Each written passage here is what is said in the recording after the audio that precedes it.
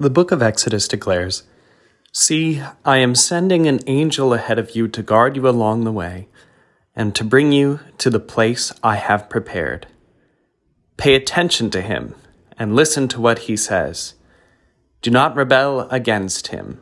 He will not forgive your rebellion, since my name is in him."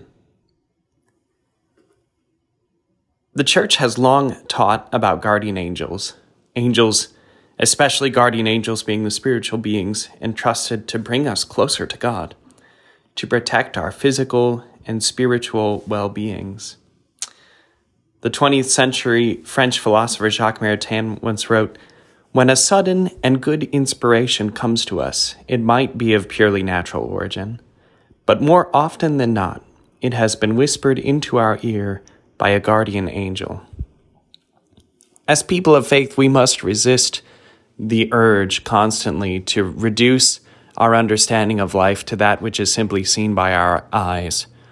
Guardian angels are such a powerful point of this teaching because they remind us that we are not made for the things of this earth, that there is more to life than what we see and test and touch, that the deepest truths of Christianity are things higher than that which can be contained by the mind, some things which, like guardian angels, may be difficult to believe.